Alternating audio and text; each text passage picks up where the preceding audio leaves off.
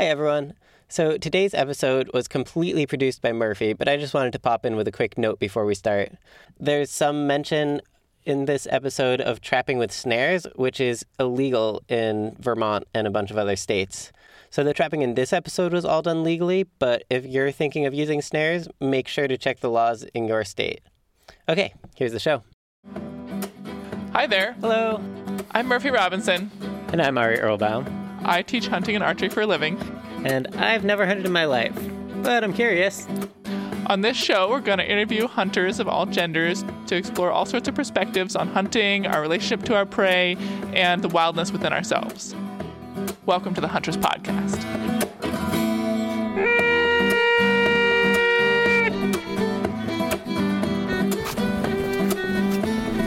What did you observe on the same time? And there was that crunching sound in the forest from where they'd come from. I was like, oh my god, it's gonna be a buck.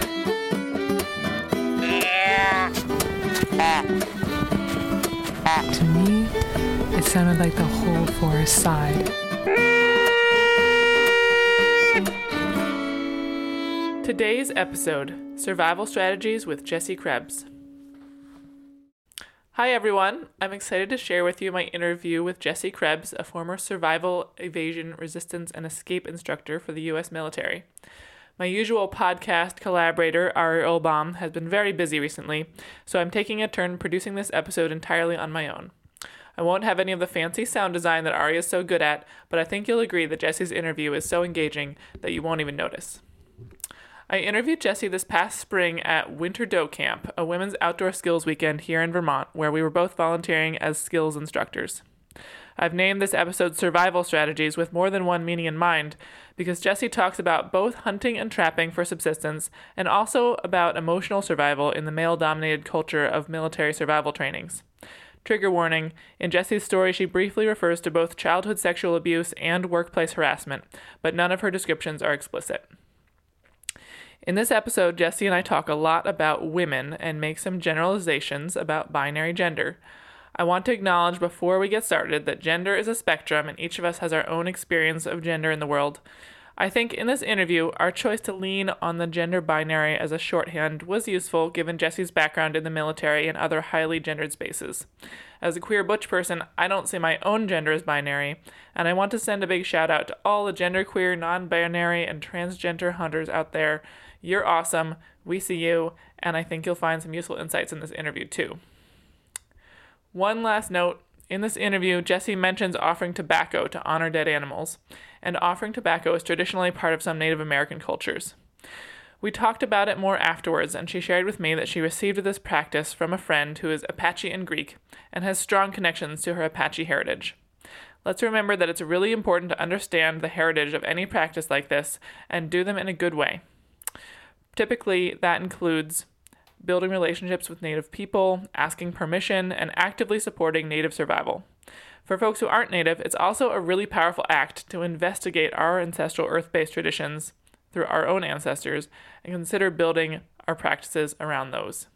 That's something I think a lot about, so maybe we'll get into it more in another episode.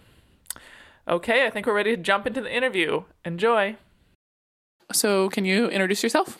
Sure. So my name is Jessie Krebs. I'm originally from Michigan, joined the military at 18, and I've traveled around quite a bit and done some wilderness skills, both in wilderness therapy and teaching generally survival, not primitive living skills. There's definitely a difference between those two. So I've done quite a few of survival skills, taught as a global survival instructor for the Air Force for a while, and done a little bit with team building and challenge course type of things as well.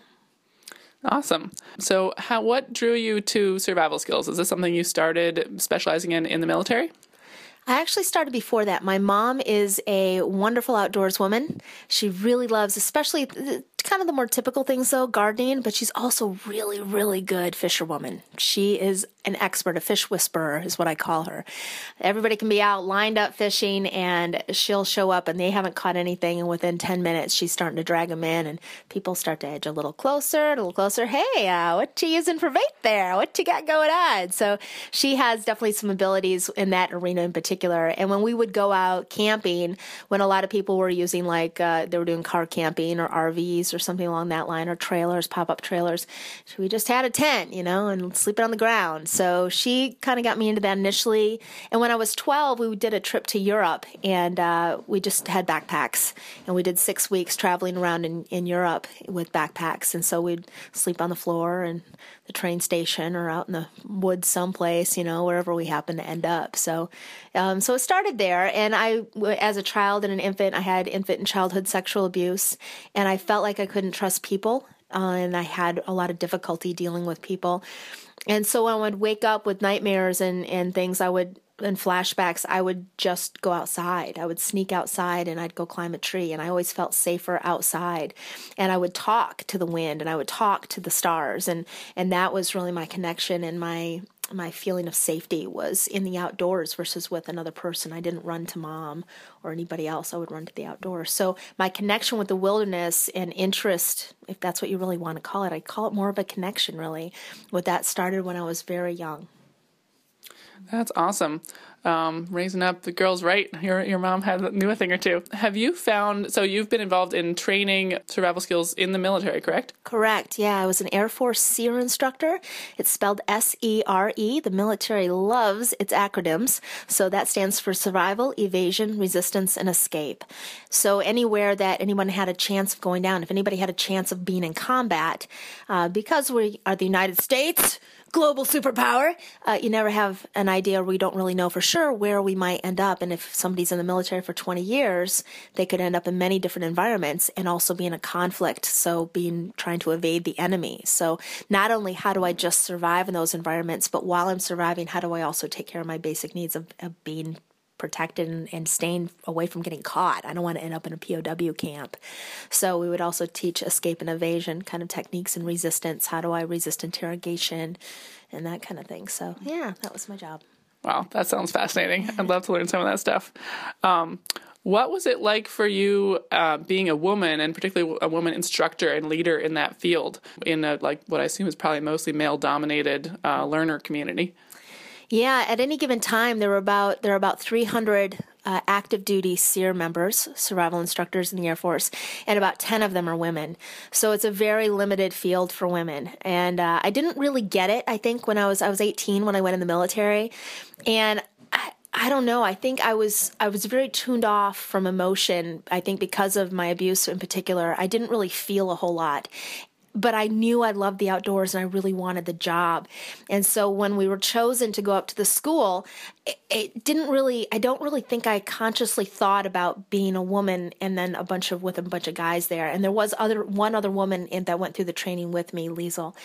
And so we were, stuck together in a lot of things because we were both female. And it didn't really, I just tried to act more masculine, really, even though I had a connection with the wilderness, and I don't like seeing something hurt if it's not necessary, and I hate seeing something suffer or be in pain. That's a big trigger for me.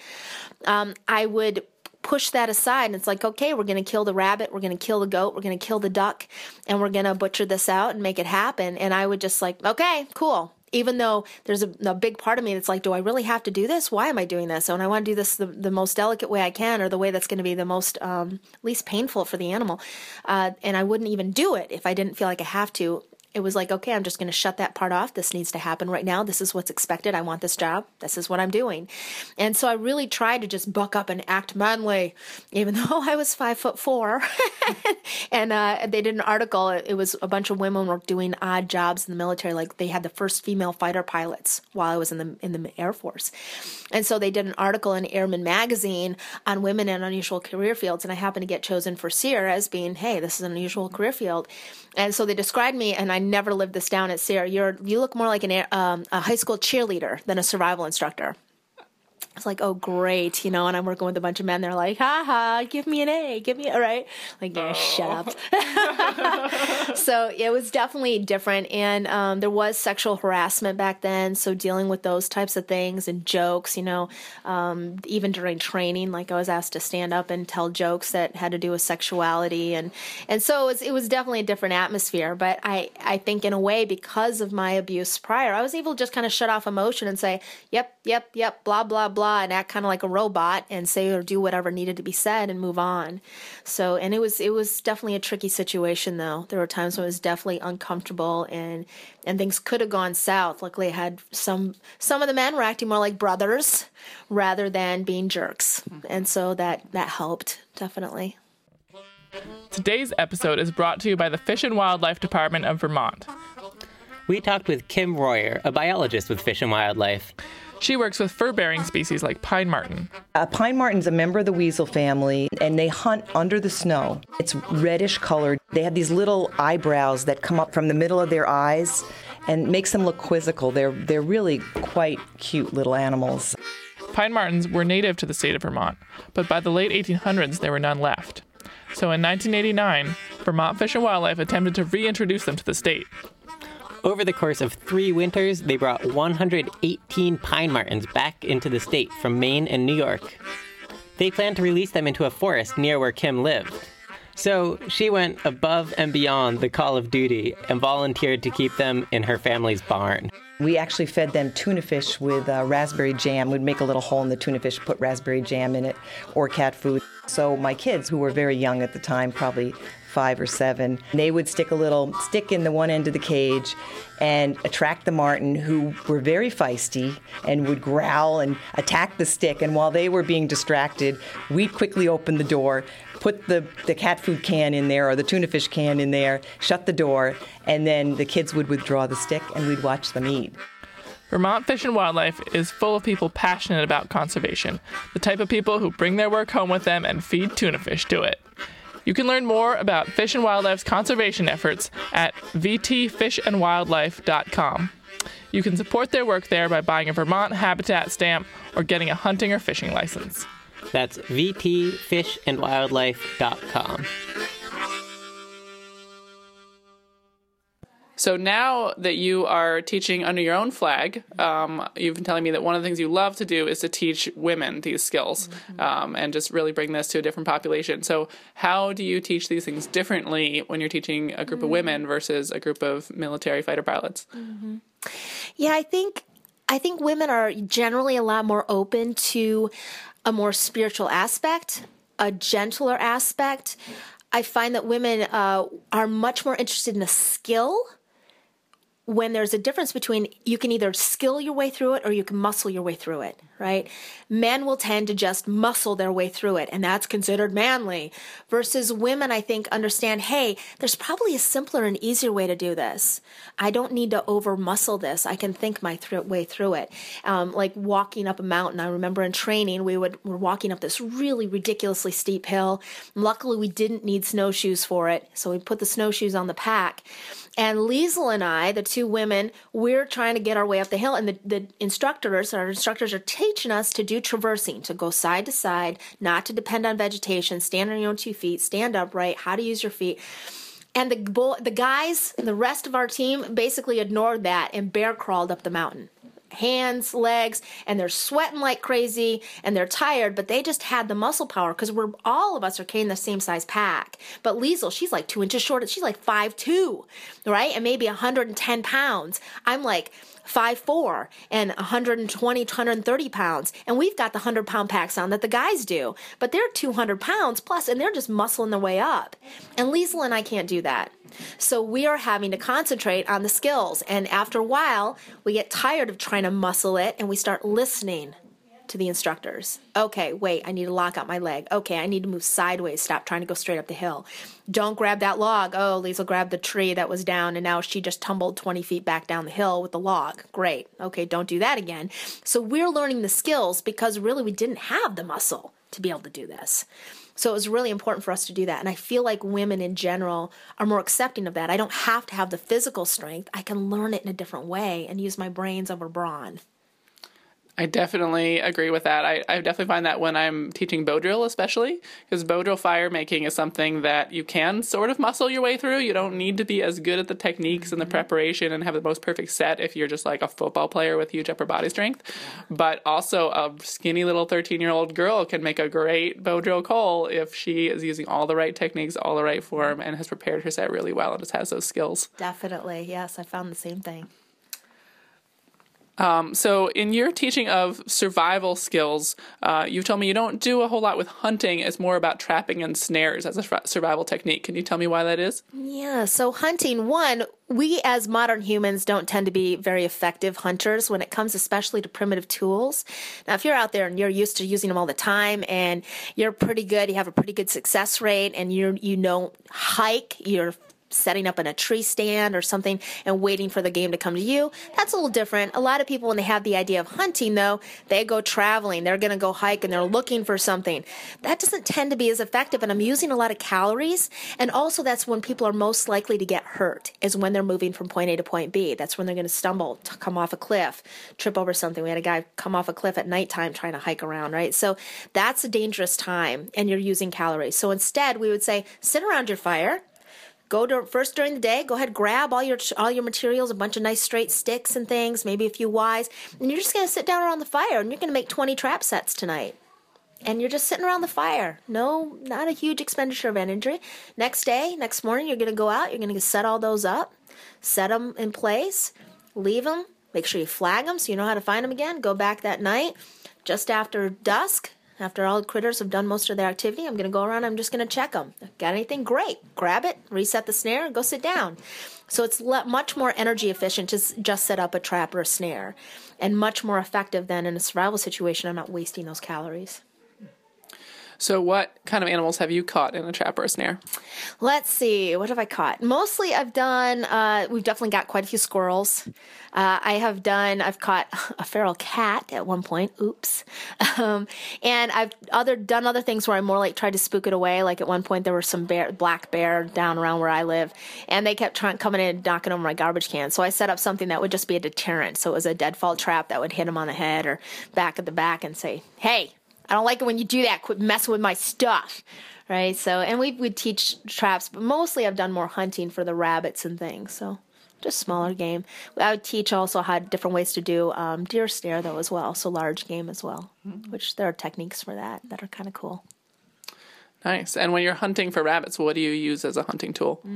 We used something at one company that I worked for called Wilderness Quest, which unfortunately now is gone. They would have everybody make something called a dig throw. So at one end, it was a fairly fat, about the size of your forearm in thickness, really sturdy wood. And at one side, you would chisel it down to like a chisel type shape, and the other side would be rounded more like a club. And so it was about the length of your forearm as well. And so then you could use it with a sidearm throw to then almost like a helicopter blades, basically going for the head of the animal and knock the critter out. And then you can come over, if it's still alive, give it one more quick club and you're done. And so the whole stick could be used, and you would just carry it in your hand while you're walking. And if you happen to spook something, you could quickly whip that out and throw it at them and knock them down. So if it's ptarmigan, so different birds, squirrels, again, chipmunks, rabbits, any kind of small game, you could just use your dig throw for it. And then you also had your digging stick to dig up a root or something you found, or dig your hole to go poop in, either way. That's awesome. Such a simple tool. So many uses. So it sounds like you've done a lot of your teaching in environments where like emotions get suppressed and that hasn't been able to be openly expressed. Or in wilderness therapy, we're trying to get people to express their emotions, but it's not always working. And so do you have any kind of particular way of honoring an animal that you've killed or an animal that you're going to eat, or is that something that you haven't had space to develop? I feel like I do personally, and if I find especially something on the road, in a lot of Native American traditions, tobacco was a big thing to use. And so if I try to keep a little patch of tobacco in the car, especially, so that if I come across an animal that's been hurt or I need to put it out of its misery, it's really suffering, I'll do that. And then I'll just put a little tobacco by the head and light that on fire and let the smoke go up. And I'll let myself feel some emotion and honor that spirit. I'll make sure I pull the animal off the side, try to get away from the road a ways so that other things can feast on that without having themselves be put in danger as well. And I'll try to, whenever I'm teaching anything with students, talk about that. Like, something is giving its life so that you can live. Let's honor and respect that. I cannot live without the sacrifice of something else. So just honoring that process and realizing it's hard for us to do that when we go to a store and we pick up a package of meat. It's hard to make that connection. You didn't look that creature in the eyes. You did not disassemble its body and see its organs. Sometimes we'll catch animals that are pregnant, right? And it's like, this was a living being. There was at one point, one of the first ones I'd gone years without skinning an animal or doing anything. I'd left the military and I hadn't done anything for years. And I finally went to a Tom Brown Jr. tracker school. And after I got done with that, I'm like, man, I they just refreshed. I'm like, man, I have all these skills and I haven't really checked out that many animals and honored them. And in the school, they were really encouraging, like, just pick up roadkill. And even if you don't eat it, if you can't eat it even, just go through and look at how the feet are. Look at the face. Look at how the body, look at the innards, everything. And so I'm like, okay, on my drive today, I'm going to pick up some roadkill and take it home. And I found a raccoon and I picked her up and I put her in the car. And when I skinned her out, I found out she had been hit in her lower legs across the lower half of her body, pelvis crushed, back legs crushed, and she was lactating. So that means somewhere out there now there are a bunch of baby raccoons that are probably going to die without their mama. And it also meant that she was run over in the back legs. So she probably had, and she had crawled to the side of the road. So she probably had an agonizing death, wanting to get back to her young in agonizing pain, a slow, painful death. And my heart, was really touched by this beautiful mother trying to get back to her young and just so cruelly and senselessly just being taken out, and then would have just been there to not be honored if I hadn't stopped and picked her up. So it was very emotional for me, and I skinned her out and everything, and then I was working at a YMCA camp, and now a teacher, unfortunately, not really thinking or not really understanding, set up a scavenger hunt, and one of the items on the scavenger hunt was fur. And I had skinned out her face and everything of the raccoon. I had put her up on a board, and the kids, not realizing anything, had just ripped her off the board and had shredded her and pulled the tail off and a lot of things.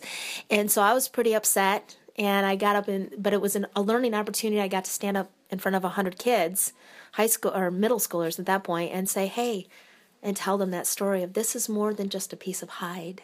This was a living entity, and this is what she was going through. And some of them got it, and some of them didn't, and that's just the way it is. But, I think that connection, that understanding is vital. Yeah, I think that really matches what I think of as the path of the huntress versus the hunter. I mean, it's not even really a gendered thing. I think that people of any gender can engage with this huntress energy, but this honoring of the sacredness of life and acknowledgement of just that we are all having an experience of being alive, and it's not that different. This raccoon trying to get back to her babies is having a really intense life experience and has some kind of attachment. Scientists are really opposed to using emotion words for animals, but like, we're all animals. We probably all have emotions, Yes. And honoring that wholeness of creatures and that like personal sovereignty of creatures, while you're also trying to develop, again, the skills, being really skillful in the way that women are more interested in skills, so that you can make a clean kill and not have an animal go through that suffering when you're intentionally hunting it. Definitely. I agree. Yes. What is the longest survival trip that you have done? I'd probably say migrations. The trip I did in the Serengeti, we spent 35 days out there, and about maybe 4 of that wasn't as much I would call necessarily survival mode, because we had at the end of the trip, we had 2 days when they were giving us food, and it was easier, and we had tents and things. So about 32 days or so, and I've done month-long trips as well with wilderness therapy, and again, they were bringing us food. So migrations was different in that we didn't have a lot of the gear we'd normally have, and we didn't have nearly enough food, I would say, to really perform at top. We were definitely starving as we were going across. So that's probably one of the longer trips I've done. And then I've done some solo things, but those are more like a 2-week here, 2-week there, or I do some stupid things that put me in some pretty dangerous situations, but it hasn't been all that long term necessarily. Do you have any reflections for us on the difference between solo survival trips and group survival trips and how that changes your experience? Yeah, I think for me, I tend to go on the solo trips because if I'm with other people, I'm worried about them, and I tend to focus on them, and I like to challenge myself. And so if I'm going on a solo trip, a big reason why it's solo is I'm going to push myself to my limits.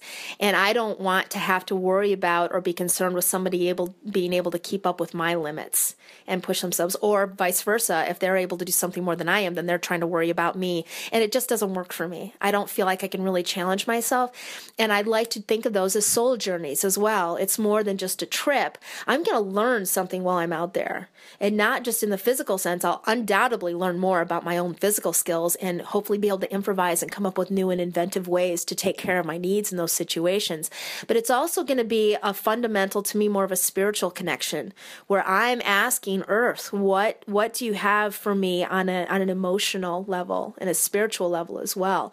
And so I don't feel like I can feel that connection and sense that connection as much if I have other people around me. They tend to be distractions, just like a TV is a distraction at home. It's entertainment. And so that's not really what I'm looking for when I'm going on a solo trip. I'm looking for a connection with Earth, and I don't feel like I can accomplish that if I have other people with me.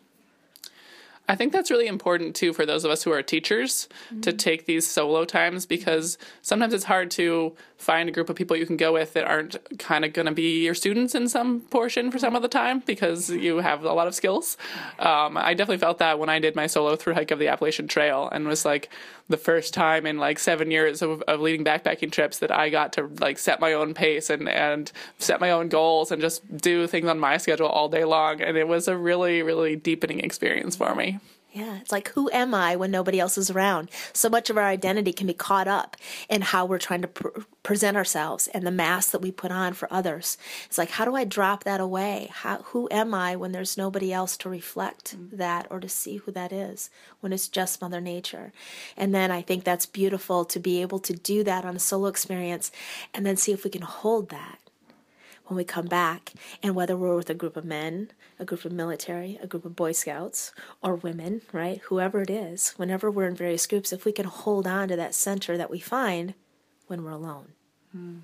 Absolutely.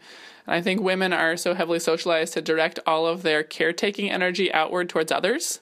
And when we're in a group, it's hard not to do that. And I think part of the gift of the solo trip is you have to actually direct your caretaking energy towards yourself and learn what it is to take care of myself. Definitely. Yes, I find that too. And it's freeing. It's very freeing. Wait, it's just me? Who am I? What do I do when it's just me? What do I want to do? How do I take care of me? What do I do with my free time? And that's essential. So how can people find out more about your work if they want to learn from you? Well, I have a website now. It's called www.seretraining.us. So SERE training.us is my website. That's the easiest way to get a hold of me.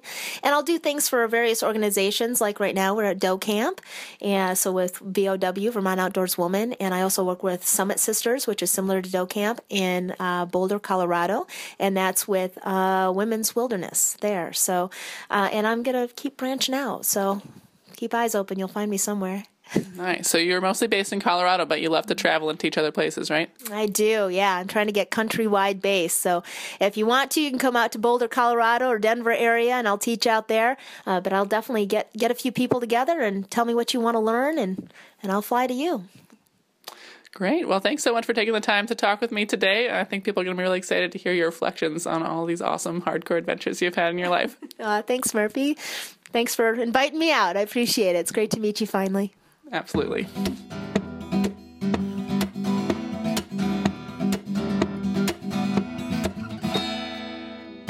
Many thanks to Jessie for sharing her stories with us, and thanks to you for listening.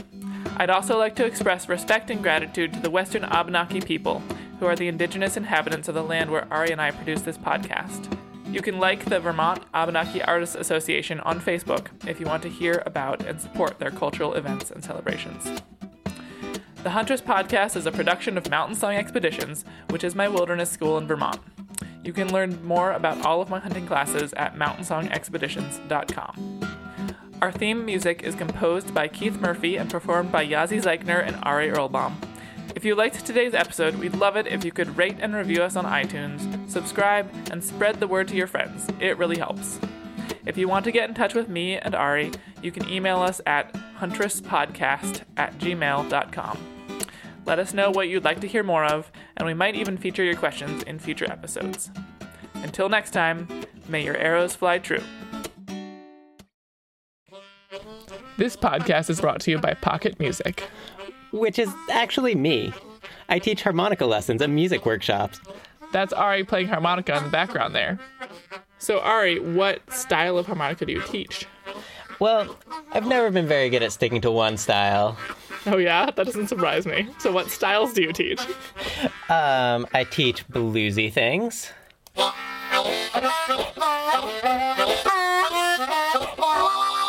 Classic. What else have you got? I teach some fiddle tunes.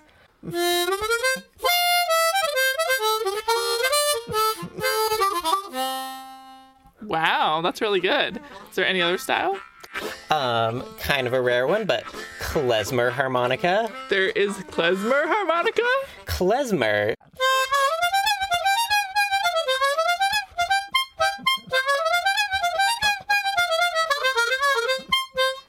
That's amazing. Barry Fiddler on the Roof. Is that it? Is there anything else?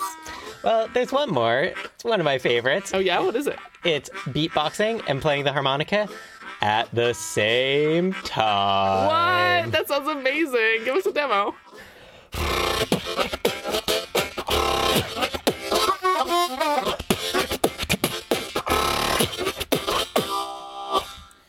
That's amazing. Just blew my mind. So if I wanted to learn harmonica, how would I get in touch with you? Well, you can come take lessons with me in Montpelier, Vermont, or you can do them through Skype.